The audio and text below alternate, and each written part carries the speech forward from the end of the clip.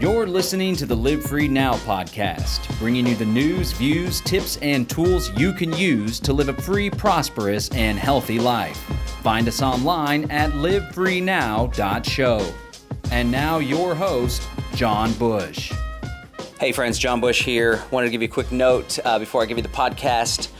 The town hall that we did, it took place recently, so it happened in the past, but we just wrapped up the replay, and that should be available if you still want to check out the replay of the event. It was incredible. We had 120 people in person, hundreds watching online. Texas Slim absolutely delivered a very powerful, inspirational message. It was a day full of solutions, all centered around creating more resiliency and anti-fragility in our local food supplies. You definitely don't want to miss this podcast. You definitely don't want to miss the town hall. So you still can go to livefree.academy town hall in order to access that replay. It should be available by the time this podcast is published. If not, you'll get emailed shortly if you register with that information. Like I said, we talk a lot about the town hall, promoting it in the podcast. It happened just recently, and we'll be happy to share the replay with you. Again, folks, there's a lot of craziness going on in the world, but there's nothing that can stop some people that are empowered, that are connected, and that believe in their ability to provide for themselves and to become more resilient and anti-fragile. All right, without further ado, enjoy the interview with Texas Slim. Welcome, ladies and gentlemen. Welcome to the Live Free Now show, bringing you the news, views, tips, and tools you can use to live a free, prosperous, and healthy life. I am your host, John Bush. We have a wonderful program lined up for you today. We're going to be joined by Texas Slim. He's a Texas cattle rancher. He's the guy behind the Beef Initiative, which essentially is linking up local food producers with local food consumers. It's a massive effort to decentralize the food supply. Most people are wholly dependent on grocery stores, have no connection to the food that they eat. And at the end of the day, most of the food they eat is total garbage. So Slim is helping to bring awareness to the importance of regenerative agriculture, regenerative ranching, food production, meat production, and the connection that it has to our health. He's also a big proponent of Bitcoin. And not only are we decentralizing the food supply, but we're also decentralizing the way we do money. I want to invite you guys out to join us. Texas Slim will be our main presenter at the Live Free Academy Food Resiliency Town Hall. That's coming up December 3rd. You could register for free to watch online over at livefree.academy/town hall, livefree.academy/town hall. Hope you'll check it out. There's also tickets to join us in Bastrop, where you'll be able to have some food and some great stuff. It looks like we're live on Odyssey, but it's going to the wrong link, but that's all right. We're also live on YouTube. Shout out to the audience checking us out. All right, without further ado, let's bring our guest up. Texas Slim, how are you today? Hey, I'm doing good. I'm freezing my butt off here in West Texas, but it's okay. It's winter. It gets colder up here than you guys down there. So yeah, it's cold here. It's like 45 or so. So I imagine it's pretty nipply up there. I think it was 10, 12 degrees. So they blow in, they blow out. So, they come off the Rockies, and by the time they get to down Central Texas, they're kind of petered out. So good. Well, we're lucky down here. Well, cool. Yeah. So why don't you introduce yourself to our audience for those not familiar with the work that you do? And I want to spend some time getting into your background and how you came to this whole food intelligence thing. But who is Texas Slim? Well, what I am and who I am is, we've created a kind of a movement around I Am Texas Slim and the Beef Initiative. Where I grew up, I grew up in ranching and, agriculture, everything, multi-generational Texan. And, a couple of years ago, had an internal injury. And so I started looking at food again, and I wanted to get back to really the source of the seed of our nutrition. I've always, I grew up with a freezer full of beef. We always ate our food locally growing up. It was something we had a lot of good health We, we fed the community. My grandfather was a big steward of the community. He was very decentralized in the way that he raised his cattle, his chicken, his fowl, his hogs, all that kind of stuff. So whenever I got kind of beat up, I was laid up for about 8 months. And so I come from big tech. Whenever I was 19, I moved to Austin and I became a research analyst throughout the years. And so I've got some skill sets that I put towards food intelligence, and I created that hashtag. And I said, we're going to get back to the source of the seed of where we came from, because what we got going on right now is we have basically a metabolical failure in the nation, and it's trickling down into our children. And I made a promise to myself and to my family, to my son, to my legacy, that I was going to create something that would allow people to basically have market access to the best nutrition in the world. Started out with Texas beef. Now it's across the nation. We got over 100 producers in the Beef Initiative platform. They all come in voluntarily. They follow a lot of regenerative practices. Each protocols are always different. The beef industry is a wide spectrum of proof of work of ranchers, and everybody gets to have a voice within the Beef Initiative. What we're doing is we're creating a new beef industry in the United States, and we're doing it with an integration that basically eliminates the multinational processing centers, distribution, the global industrial food complex, and we don't have to ask for permission. We use Bitcoin because it's a decentralized payment structure. It's a network. A lot of people don't understand Bitcoin, but it's a peer-to-peer transaction, and a lot of ranchers are really loving it because they're getting paid in Bitcoin. They don't have to pay transactional fees, 3% to the credit card companies, so they could save that money in Bitcoin if they need to transfer it over into fiat. So it's very wide. But what I'd say the Beef Initiative truly is, we're about building relationships. We're basically building out locally, and we're broadcasting globally.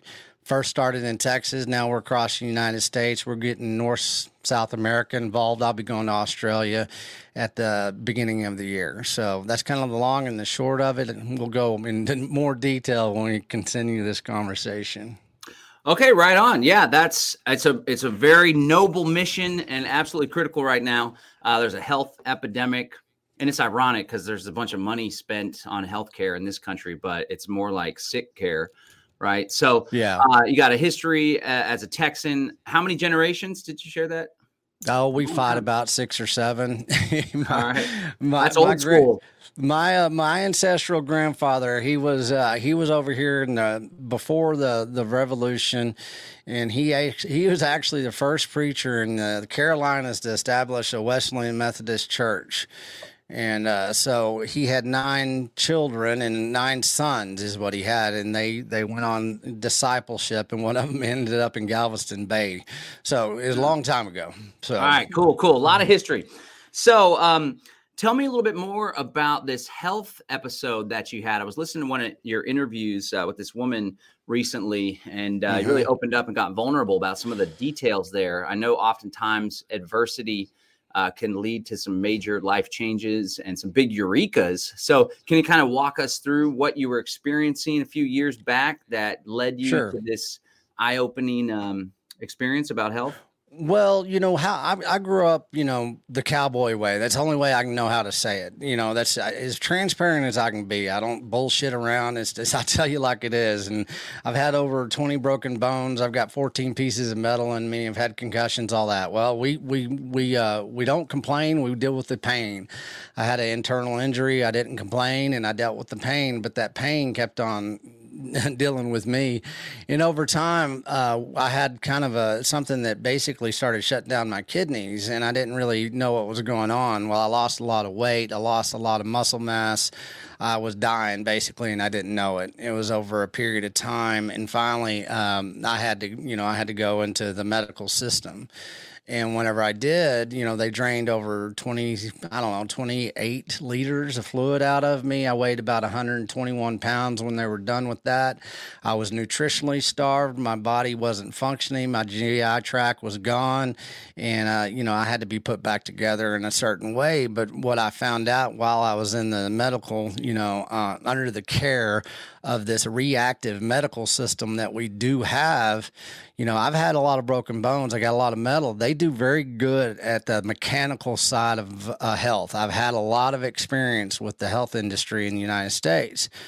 One thing that they aren't is they are not sound in what nutrition is and actually how to treat people that have metabolic issues, GI issues, things that really matter as far as what is the importance of somebody that needs to reestablish their nutritional value from the inside out. I found that out, and I was damn near dead. They gave me about 6 weeks. They couldn't figure it out at first, but throughout time, patience, and a lot of diligence on my part, I was able to get well, and I did a lot of my rehab on my own. And that's whenever I turned my skill set into really understanding where we are kind of trapped within our consumption models and our lack of market access to that food and that nutrition that I talk about so much. And so it was enough of a scare where I thought I was going to be gone. And I made a promise if I got out of this, I was going to go on a mission. And I made a sacred promise with myself, and I've kept it ever since then. It's been about 3 years. And, we're gaining a lot of traction. A lot of people are paying attention because they're starting to see, the deceptions out there. I wrote an article called The Harvest of Deception, and you can get that on my Substack. It's texasslim.substack.com. It's the first one I wrote. That took off, and we haven't really turned around yet. We're grassroots. We don't have a bunch of that dang, centralized controlled money. Everybody's giving their time, talent, and treasure.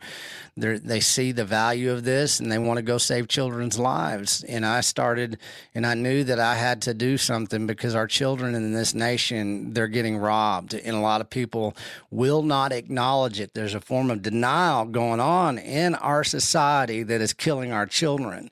And like I say, I know exactly what's going on in the food systems as far as you don't have to validate that damn deception anymore. There's other options. It's a lifestyle change, and us adults, us parents, we're the ones that have to stand up and start taking charge of this and quit acting like we have to ask permission to eat the best nutrition in the world. Right on. Yeah, I'm always fascinated by this concept of anti-fragility. In fact, the first time I heard about it, it was in relation to Bitcoin, which I definitely want to talk more about. But it's really like a mindset, right? So adversity happens, chaos, instability, pain, struggle. And for some folks, it breaks them and they never come back. But for other folks that are empowered compared to being a victim, there's a lot of victimhood in this world, especially in this country here in the U.S. But for a lot of folks that are empowered, they leverage that adversity in order to learn more, in order to become more resilient. So I really appreciate that about your story. Can you share, so you were going to the doctors and the MDs and the Western medical establishment, which, as you pointed out, is very reactive. What was it that led you to this natural health path? I know that you're all into beef, right? And eating largely carnivore, which I've seen a difference in my energy and health now that I've been pounding on y'all steaks and KC cattle and stuff. Not to mention, it just tastes absolutely fabulous. But was it some research? Was it somebody that you were turned on to? Was it an article you found? What were the specifics as far as that transition from the old way of doing things is really what we're doing. The transition from this Western allopathic reactionary medicine back to this more holistic approach to health. What was that insight that you found? Well, the one thing that I always talk about is, I don't do anything midstream. I think you can't do that anymore. You got to start from the source. You have to discover and you have to find out what the source of the seed of the issue is.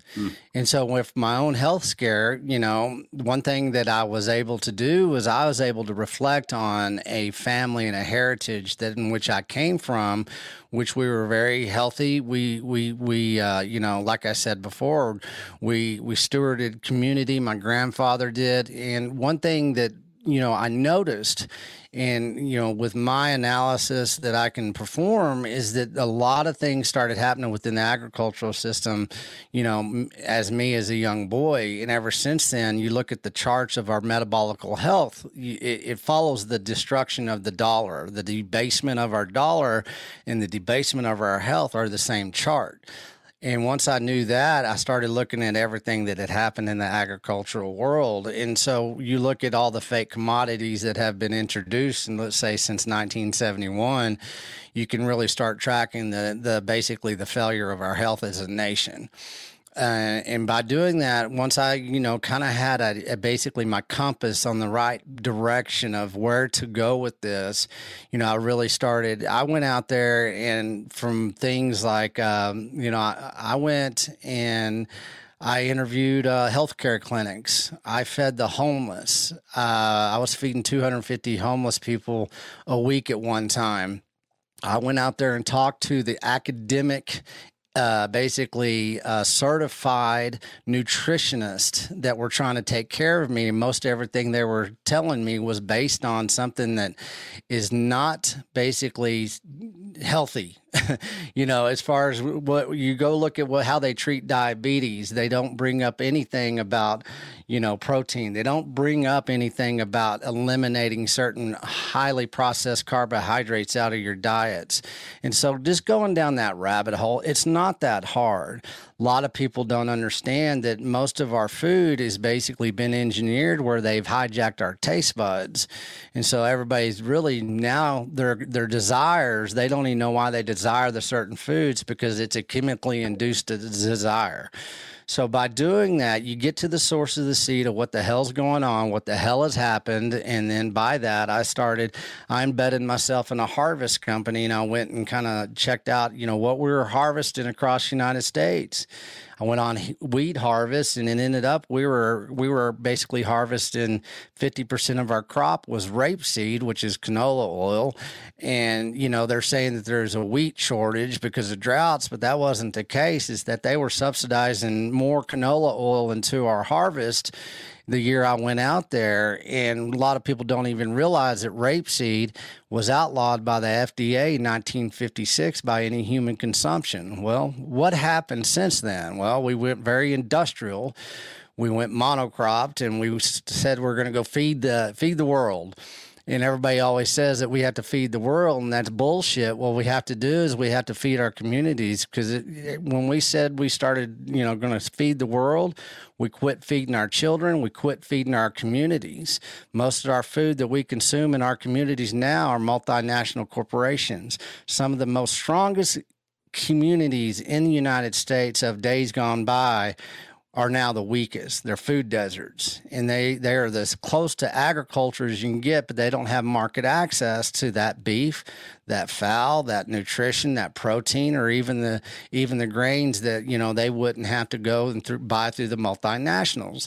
So a lot of people don't understand the distribution, the engineering of a global food. One World Food Group is what it is. And whenever you look at the multinational corporations, they do have an agenda. It's part of their 2030. It's all part of the Great Reset. They want to basically create a One World Food Group in which they take out most of the animal protein, and a lot of it already has been taken out, but people don't understand how to disseminate these labels that they deceive us with. They don't understand that when it says 14 grams of protein on a package of pizza pockets, that there's no protein in there that's going to benefit you whatsoever. So it's daunting to get started into the food intelligence, but once you kind of accept that there are deceptions out there, and when you accept the health of the nation has basically been destroyed the last 50 years, it's pretty easy to say, okay, I'm gonna basically change my consumption model from audio to video to my food, and I'm going to create direct market access peer-to-peer as we do in the Beef Initiative, and I'm going to be able to basically engineer, I always tell people, engineer your own suffering before that suffering gets engineered upon you. What I mean by that, make a change your lifestyle to where you have market access to good food. Once you have good food, just like you brought up, once you're consuming something that's going to give you energy in a way that you never have, that begins a new lifestyle. And it's not hard. It's something that you do naturally. You become very intentional about it. You do it with integrity and authenticity. A lot of our food is done with deception. It's done with manipulation through chemicals, through taste, through the labeling laws are screwed, through chemicals that you're consuming that you don't even know because the FDA don't even have to tell you that they're putting the chemicals into your food.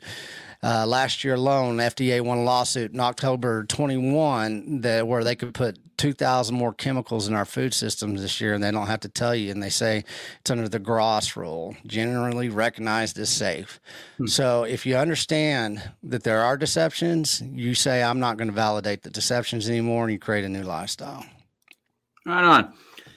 I was just, validating, like you're not going to validate a block with a bunch of fake transactions on the Bitcoin blockchain, right? So you don't want to validate any of this fake food. I appreciate the connections that you draw between the money being debased and all the manipulation, of course, all the subsidies and the food. And then that's connected to people's health. And I was thinking of the Rockefeller Foundation, right? David Rockefeller is the one. The Rockefeller Foundation is the institution that brought monocropping to the world. And they were acting as though they're, God's gift to humanity, when in reality they've depleted the soil. And of course, the soil health has so much to do with the health of our bodies. Sure. And on top of that, the Rockefellers are the ones that introduced petrochemical medicine, right? The pharmaceutical industrial complex was also brought about in large part by the Rockefellers through the Flexner Report and their effort to kind of demonize Eastern medicine and the old school modalities that are a lot more effective. So I appreciate that. Let me ask you this. Were you like a leader of a movement before this health issue, before this, or were you more, did you keep to yourself, kind of like an average Texas guy? No. I'm just always fascinated because it sounds like it's this health event that really catapulted your energy and your desire to do good in the world. Is that the case? You were kind of just more quiet beforehand? Yeah, I've never been anything like like I said, I made an agreement, and it's a sacred promise within myself. Anytime I do that, as whatever it takes is that you got to do this shit. So I've always just lived kind of a cowboy. I call everybody I'm a hippie punk cowboy from West Texas and Austin. So put it all together, and that's what you get with me. But I've been around the world a couple times. I've lived a life of exploration and adventure. That's for sure. I don't mind stepping out into new horizons. I don't mind the challenges. I like putting in proof of work every day of my life. I don't like a yearning for convenience that they've socially engineered our population to go into, especially our children. So I like a good fight. That's it. And, as far as, being able to lead this, I don't have a problem doing it. One thing that you see, especially on social media, you see it all the time as well, is you see a lot of the fake LARPing and, these influencers that, really don't have a purpose behind it except to basically manipulate just in a different direction. Yeah. So, I just try to be myself. I try to lead with truth and honesty and integrity and authenticity. And I think people are really hungry for authenticity. I hear that a lot these days. They're tired of the BS. They really want to say, hey, man, we're tired of all of this. We want to be able to lead or be led in a way that, please educate, teach us how to do this or show us the way.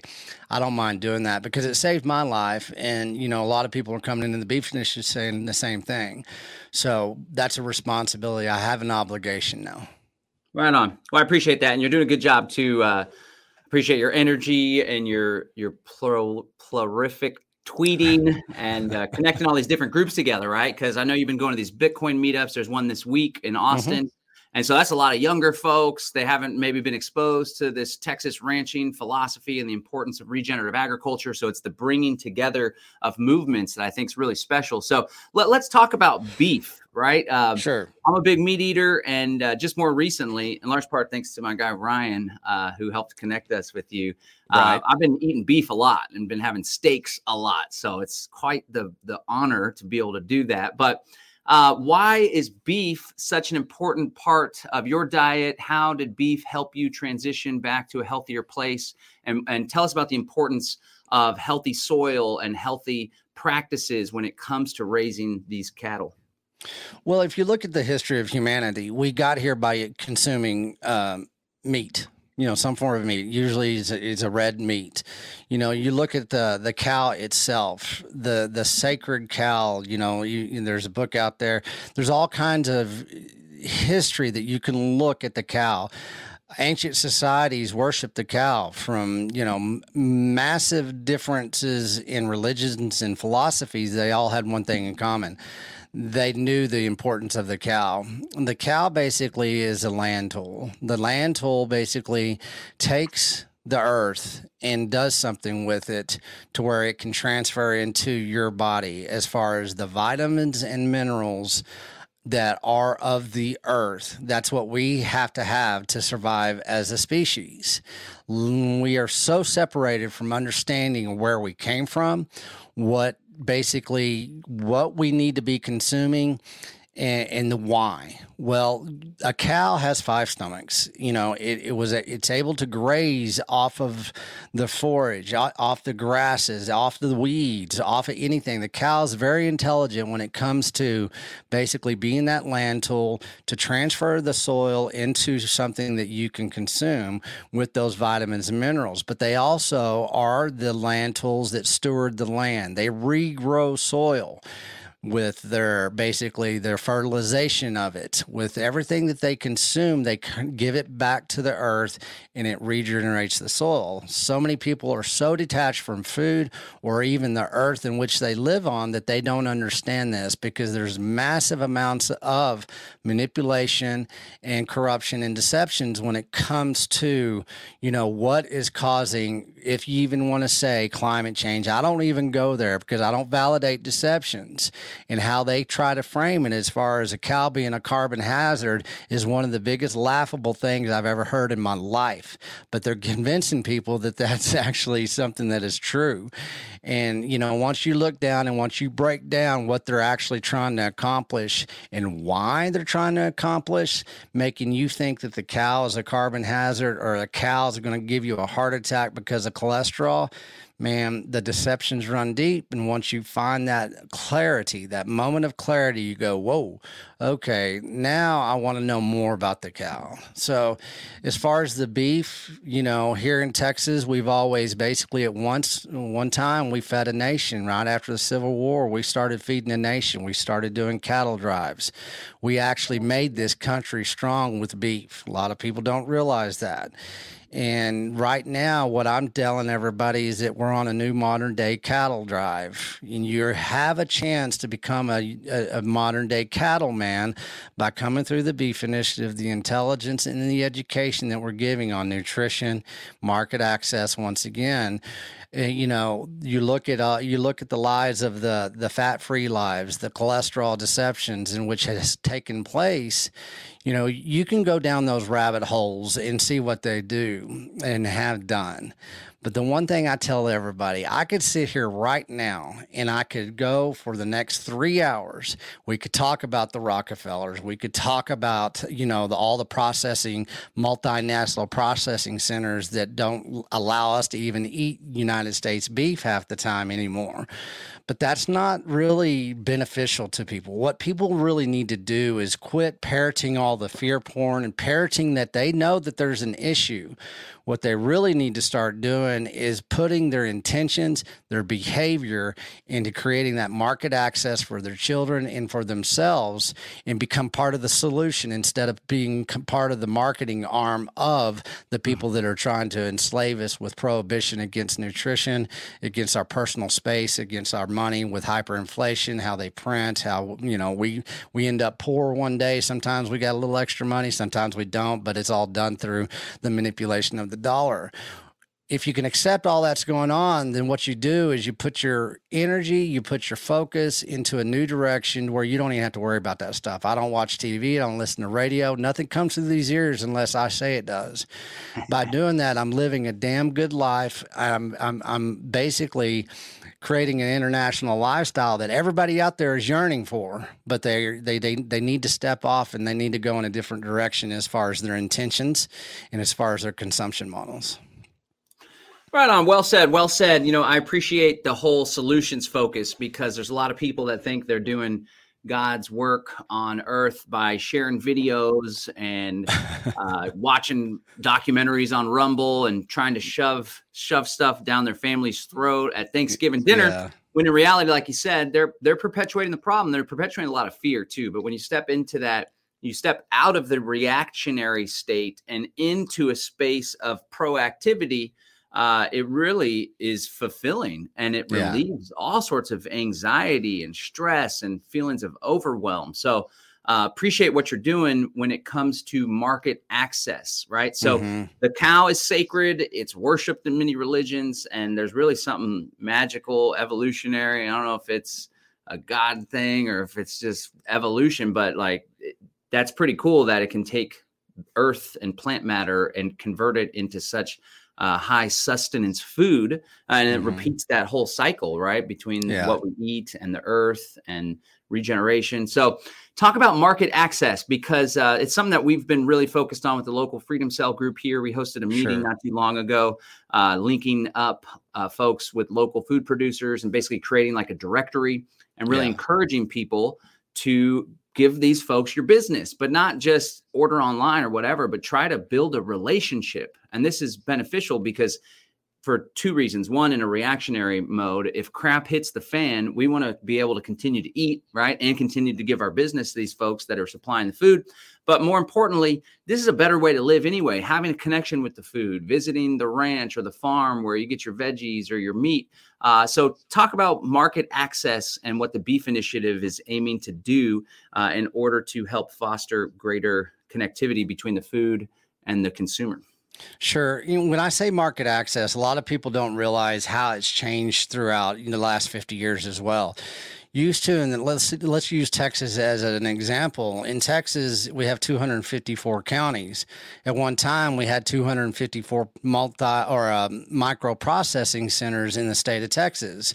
Those processing centers, those micro processing, they're abattoirs, processing centers, where we harvest the animal.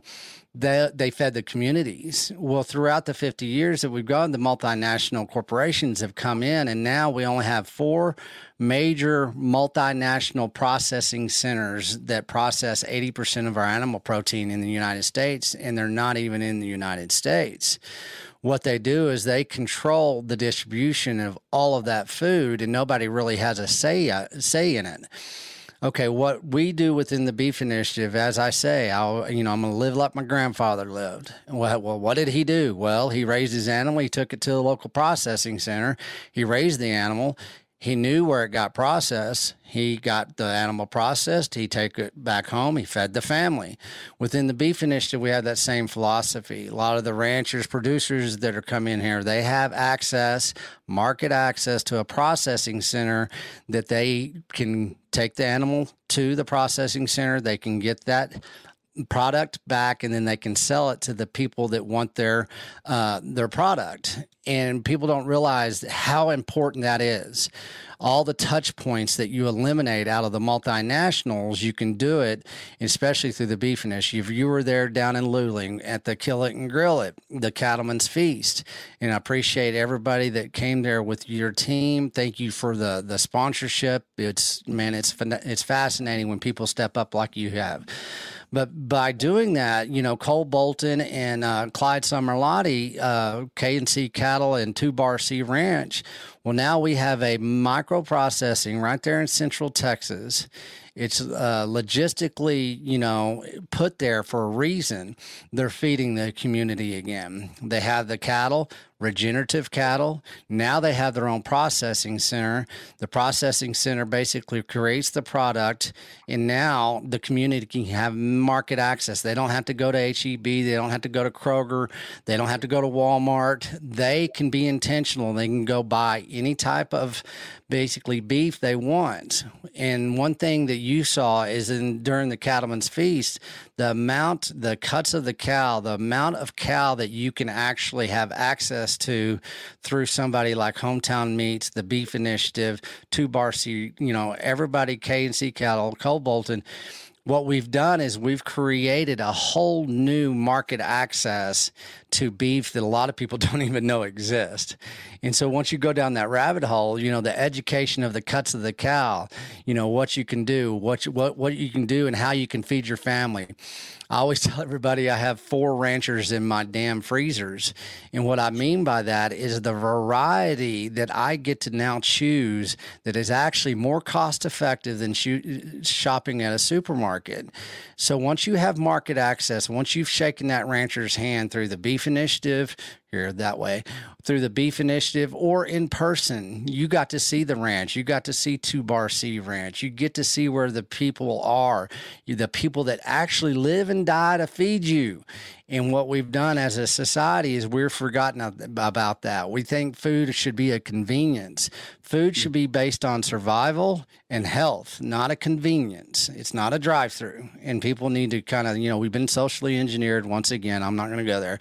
But what we have is market access to health. And it's a vertical integration back into human health by having market access into this type of dense nutrition that is beef, pure animal protein. I love it. I love it. Yeah. And that was an incredible event to visit the new processing facility and see all these great folks doing this amazing work. And I appreciate a lot of people think that in order to change the world, or to be more precise, in order to change their world, they have to do all these grandiose efforts and all this revolutionary activity and protesting and yada, yada, yada, all this nonsense, really. When in reality, we just have to go back to the old way of doing things, right? But the cool thing, too, I want to talk about cryptocurrencies. It's kind of merging the old way with this new technology. But I do want to invite folks, again, you're going to be speaking at our event here in Bastrop, Texas. It'll also be streamed online. It's the Food Resiliency Town Hall. Folks can register for free at livefree.academy, town hall, /town hall, livefree.academy / town hall. But you'll also be presenting at the Greater Reset. That's taking place January 18th through the 22nd. So I definitely want to bring people's attention to the Greater Reset. Then go to thegreaterreset.org. And, you mentioned the Great Reset earlier. We're doing a lot. This movement and this event, the Greater Reset, is a deliberate pushback on the Great Reset. I just wanted to bring the audience's attention to this article here from 2019 from the World Economic Forum. They're the ones behind the Great Reset. 6 pressing questions about beef and climate change answered. And as you said, it's absolutely ridiculous. They say beef is more resource intensive and puts out more carbon, when in reality, it's one of the greatest ways to leverage the nutrients that are found in the soil and the food and eat that. But they go on later. They got this question here, because this is a war on food, war on meat, and really a war on us. They say, would eating less beef be bad for jobs in the agriculture industry? Let me see, actually, this question right here. Do we all need to stop eating beef in order to curb climate change? The short answer is no, but they do say that we had to go to about half the current U.S. levels. So everybody needs to eat beef half as much, according to the Great Reset and the World Economic Forum. But in all honesty, I'm eating beef twice or maybe 4 or 10 times as much as I used to. So I guess we're enemy number one. But again, that's the Greater Reset. You can go to thegreaterreset.org, thegreaterreset.org. Slim will be joining us in person in Bastrop, Texas, or you can watch online for free at thegreaterreset.org. Or if you want to join Derek Bros and crew down in Mexico, they're going to be hosting from there as well. Okay, so what can people do what's some tips or some advice that you could give folks in order to tap into this network of cattle ranchers, food producers? How do they get connected, and what are some of the first steps people can do? It's the Beef Initiative, beefinitiative.com. You go there, you subscribe, it'll get you to the newsletter, and then you have market access to over 100 producers, like I say, that are across the United States that have come in voluntarily. This is not a marketing plan, and I'm going to be very stern about this. Beef Initiative is not about marketing. This is about word of mouth. This is about grassroots, intentional behavior. Every one of these ranchers, producers have come into the Beef Initiative because they want to have a voice again. And it's about giving them a voice. Well, you give them a voice by go out there to the Beef Initiative, you do a search, And if you can't find anybody in your area, then you need to get out there and you need to go find somebody in your area and go shake their hand. You need to develop a relationship with them and ask them why they do what they do. You are the student. Let them educate you. And then therefore, once you've done that, you can basically go out there and you can have a relationship that you always are going to cherish, you're going to have obligation to, and that you're going to realize that it's going to help change your life. It's more than just buying beef. The American rancher is under attack. They use it. All that crap that you just showed right there is the deception that a lot of people, they don't even know how to disseminate why it is a deception. We have enough beef in the United States to feed every family. We don't have to have a major change in basically how we raise cattle. There's a few things that we always need to improve on, but there's a war on the cattle rancher. There's a war on commodity cowboys. I call them commodity cowboys. And I think that's a bunch of BS. It's basically what we are doing in the beef initiative is we're going to say this is not a competition between these producers and ranchers. We want you to stand by what you do, and we want you to feed your communities. If that's your intentions, then come through the beef initiative. So we know that the rancher producers that come into the beef initiative, their intentions are true, their authenticity is real, and they want to feed your family. So it is up to us. Everybody always thinks somebody's going to come save them. Nobody's going to save us. No politician is going to save you. No multinational corporation is going to save you. The only people that are going to save you, if you are worried about being saved, is yourself. And how you do that is you change your consumer demand. As I say, you quit validating the deceptions, because every time you go to the supermarket and you know that a lot of the supermarket is now basically turned into a convenience store, and the convenience store is now the supermarket, then you're validating deceptions, and you've got to change. It's okay to have that confidence. You don't need to ask for permission, as I keep saying that. But I think once people finally accept that they can accept that they have to change their individual consumer demand, the accountability mirror is on you now. You can't look out there anymore and say, who's going to save us? Only thing that saves us is we change our consumption models and we quit giving them the fuel. What is the fuel? The United States dollar. So whenever you quit doing that, then they have to pay attention. You don't have to brag about it. You just do it and you go on your merry way. And if every individual, sovereign-minded individual in the United States of America would do that, then we could put it into all this BS and all this deception pretty quick. That's what people have to understand, and they need to start acting in that way. We're all adults here. These children in our nation are helpless. They have not had a chance. We've already lost a generation of children to basically metabolic failure. Children are coming into the doctors now with fatty liver disease, liver transplants. 46% of our children right now between the ages of 5 and 11 are obese or going to be obese. 1 out of 2 is going towards diabetes, or they're already in diabetes. That is a travesty. That is a freaking genocide, and people need to step up and quit, like you said before, quit parroting and quit becoming a marketing arm of all of the deceptions and start being a marketing arm of your own intentional behavior that changes the consumer demand of this nation. Right on. Well said. I appreciate the passion. That passion is infectious. So you are definitely speaking truth to power. A lot of people walk the walk, but without a doubt, you're talking the talk and bringing a lot of people together, which is important too. Not just sharing or one man crusade, but really building a movement behind this. That's what it takes to spread ideas. And this is definitely an idea whose time has come. Let's talk about Bitcoin and the role that it plays in market access and connecting folks and in this whole peer-to-peer model, because you're creating peer-to-peer networks between consumers and producers, right? So how does Bitcoin play a role in all this? And if you could start by sharing how you learned about Bitcoin. Well, Bitcoin is very confused. And once again, they confuse the general public that doesn't have a true understanding of what Bitcoin is. And I'm going to say this very sternly now, and it's not a judgment against anybody because I did it myself. Cryptocurrency and Bitcoin are not the same thing. Okay. Bitcoin is not cryptocurrency. Bitcoin is Bitcoin. Bitcoin is basically a decentralized network. It's a new form of technology that gives you a monetary store of value. It is extremely decentralized. It's not a centralized controlled apparatus. Everything you got in the crypto world is no different from them printing dollars. They can print out and they can digitize coins, and they can basically collapse the economy, which they're damn near trying to do right now with FTX. I don't know if you saw anything about that, but that was a big old Ponzi scheme, and that's based on cryptocurrency, and we call them shit coins. What you have to understand is that Bitcoin is not cryptocurrency. What it is, it's a decentralized apparatus that is a peer-to-peer transactional system that gives you a store of value, and it's based on scarcity and decentralization. Okay, this nation doesn't even understand what scarcity is anymore. We live in the mindset that we live in abundance. We don't live in abundance. It's basically that what people have been engineered to think. There's only going to be 21 million Bitcoin ever mined.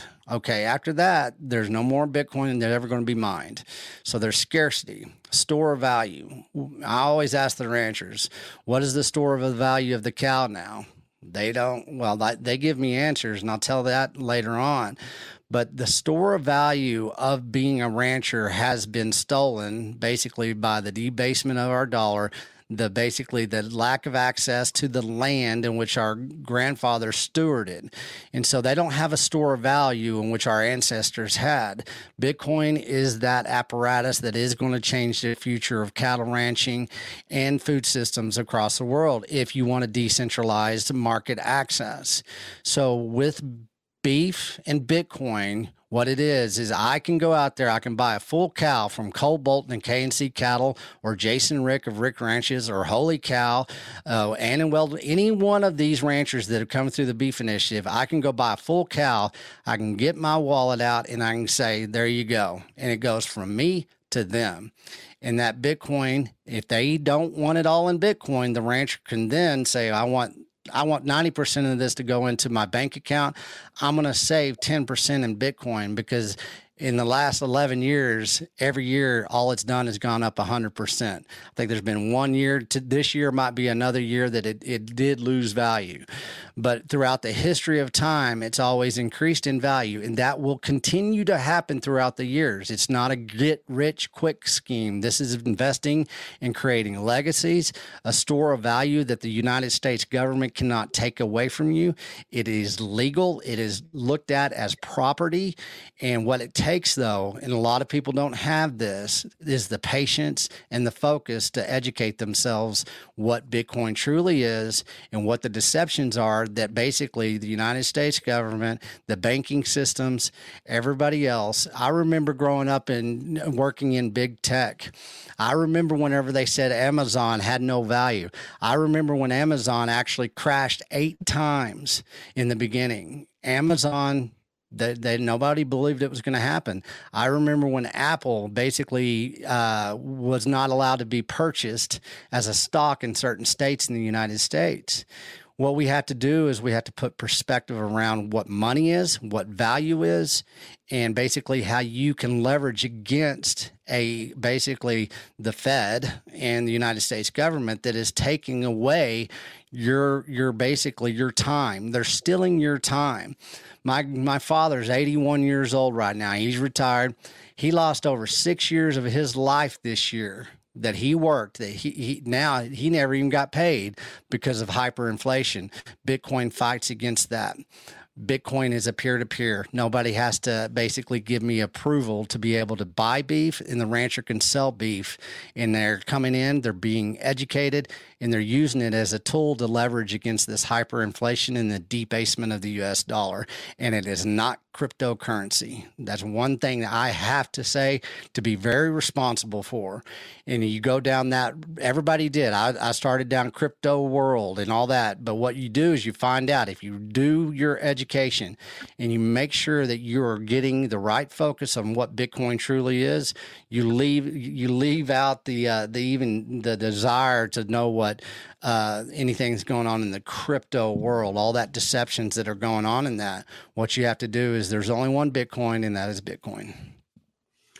Right on. Right. Yeah. And that's controversial, of course, in the quote unquote crypto community. That's As fine. time, yeah, I've been doing it for, crypto since like 2013 or so. And in fact, early on, my ex-wife and I, we traveled around the country using Bitcoin only a few times.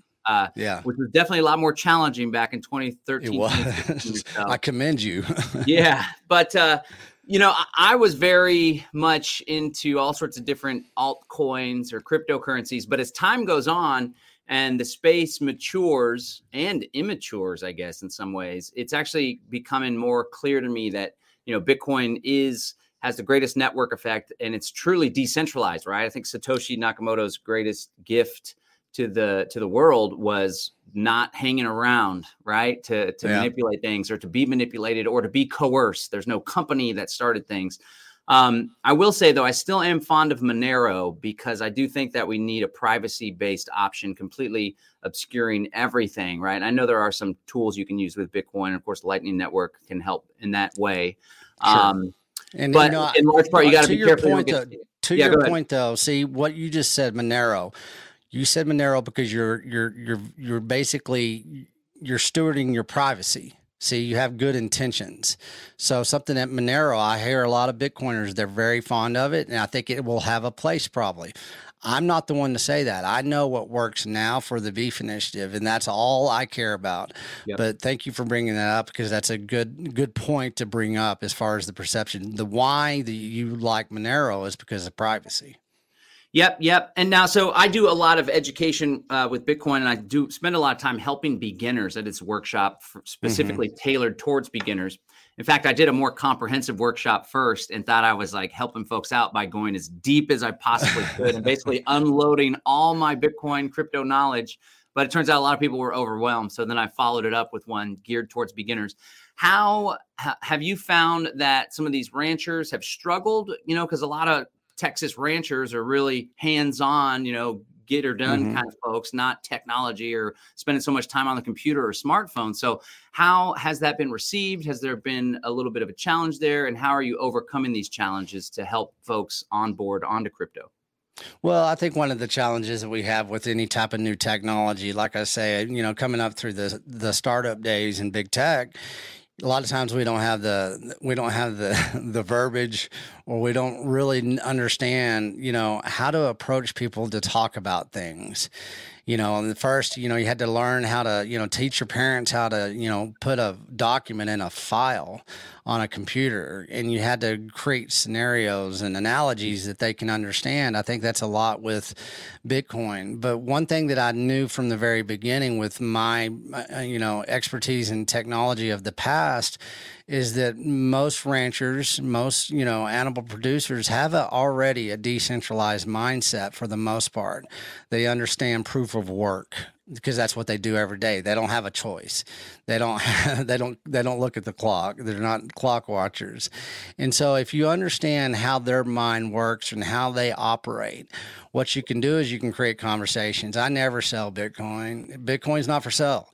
And I never push Bitcoin on anybody. That's not what this is about relationship building. I ask to be educated, and I create a relationship with those producer ranchers. And you know what happens whenever you do form some trust and some dialogue that's based on respect, the conversation is always going to go into Bitcoin because you start talking about pain points in the ranching industry. You talk about store of value. You talk about proof of work. You talk about decentralization. You talk about community building. You talk about nodes. And so you don't ever have to push Bitcoin. That's not something I'm going to do. If you're curious about it, we've got roadmaps. We now have partnerships with Oshi, IBEX. The Beef Initiative has done their own innovation. We have a strong team that help educate any producer rancher. And it's going to really ramp up over, the next year because one of our, IBEX, I'll just say them, they're an international company. And so they're going to bring Beef Initiative within their messaging. And so it's just not about the American producer rancher. It's every animal producer across this globe is going to have access to that education that is actually saving saving ranchers right now because they are understanding that this monetary system that has a store of value basically is at their fingertips. It's free. You don't have to buy anything. What you have to do is educate. And one thing that they are, most ranchers and producers are educators. They understand the importance of education. So they take the time to educate themselves. That's one thing that I want to give every rancher props and respect to. Do they take the time to educate? Right on. All right, we're coming here to a close. Let me ask you this.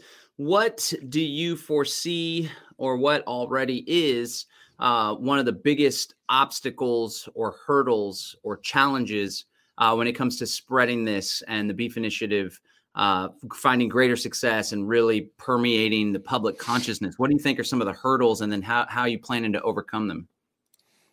I really don't to identify, the issues at hand, or as far as the hurdles, like you say, I really don't really see anything. The one thing, if I have to be, which I am very transparent and honest, if I have to say anything, the biggest thing I'm up against is people's ignorance. But I'm not saying that's a bad thing. It's because it takes time to understand, what's really going on.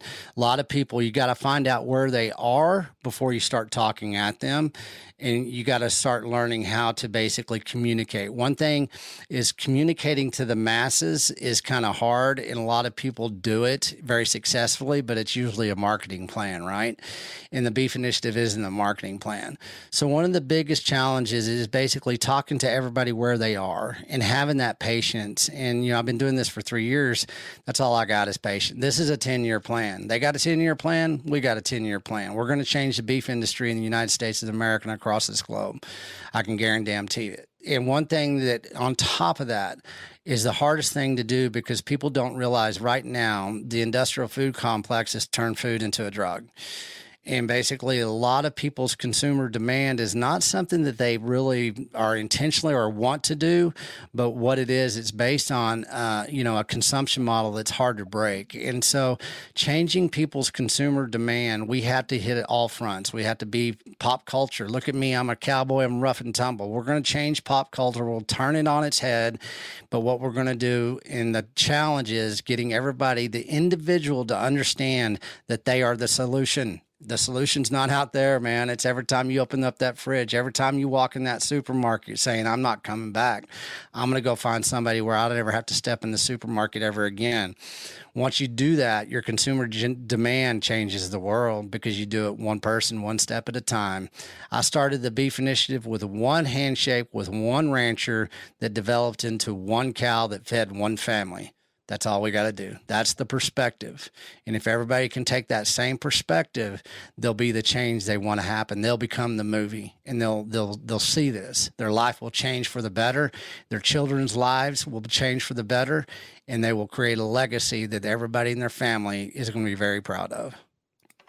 I love it. I love it, man. And it reminds me of the early Bitcoin evangelism days. Like, we were just giving Bitcoin to people, giving away half Bitcoin here and there, right? So It's the same thing, meeting people one-on-one, grassroots, communication, shaking hands. And I appreciate that. And I appreciate your eye for, for what's viral, right? And you got the whole mysterious cowboy look and the hat down and everything. It's cool. And it's a cool thing too, like Texas cowboys. There's a culture, there's an Americana there. And so I think it's definitely something that could be tapped into, and you're tapping into it, especially the young people on board, and to merge crypto, rancher, regenerative agriculture lifestyle. So you're really doing great work in the world. And I'm excited that you're going to be joining us again for the Food Town Hall that's taking place December 3rd, coming up this Saturday. Folks can sign up to watch for free online at livefree.academy/townhall, livefree.academy/town hall. So the headliner there, of course, is Texas Slim. He's going to be doing a workshop on market access. We're going to hear from John Pantalone of Amber Oaks Ranch, myself, my friend Nomad Brad. Nomad Brad actually hosted a meat share. We got together 16 people. We all chipped in varying amounts, and we bought a whole cow, had it butchered, and it filled my entire deep freezer, which was pretty cool. So folks are all worried about food shortages. Meanwhile, we got a meat a freaking freezer full of meat, which was sweet. And of course, we'll be joined by Bo Brotherton of Better Together Homestead. You can join us in person if you're here in Central Texas in Bastrop, or you can watch for free online. So any parting words for the audience there, Mr. Slim? No, I really appreciate everything. You reaching out. You guys did see us. You talk about grassroots and viral. I mean, you guys, you've helped the Beef Initiative, and I want to give you, recommend that everybody that, may be coming across you guys to really get out there to Bastrop, December 3rd, January 18th through 21st. And you've done a great job. You've been great supporters. I mean, we're just getting started. 2023 is going to be a phenomenal year. We've got the momentum, and, it's because people coming together, and really saying, hey, how can we collaborate? Because it's one big collaboration. So everybody's kind of yearning for a different, way of living. Here it is, right? Here it is. Let's quit watching Netflix and let's get out to Bastrop on December 3rd, right? All right. Right on. Thank you so much for spending some time with us. Appreciate you. Hey, thank you, John. Appreciate it. All right. There you have it, ladies and gentlemen. Texas Slim, the one, the only. Super grateful for the work that he's doing in this world. You can find more about this movement that he and other ranchers are helping to create at beefinitiative.com. That's beefinitiative.com. And once again, Slim will be our headlining speaker at the Food Resiliency Town Hall. We're going to have some talks, some workshops. We're going to learn about different meat cuts when it comes to the cow. And we're also going to be having a really nice feast from K&C Cattle. And on top of that, it's a town hall, right? So we're going to close the event down with a giant session with all the ranchers and food producers that we've invited, and we're going to answer questions. So folks that are watching online, you'll get access to a Zoom link, and then the folks that are in person, of course, will be able to ask questions. So we really are doing everything we can in order to empower people. At the end of the day, we'll just provide the information and the message and hopefully some motivation. But you got to be the one to act. So act now. Head on over to livefree.academy/townhall, livefree.academy/townhall. Again, it's completely free. You'll be able to watch the transmission this weekend, Saturday, December 3rd. It all kicks off. The stream starts at 12 o'clock, 12 to 4 p.m. So I hope you'll join us. And if you are in Central Texas, or if you want to hop on a train, plane, or automobile, you can join us here in Bastrop, Texas, as we launch our new office and event space. Again, all the information is over at livefree.academy/townhall, and you can follow Slim's work or sign up for their newsletter at beefinitiative.com. That's beefinitiative.com. Until next time, peace and freedom, friends. I'm out.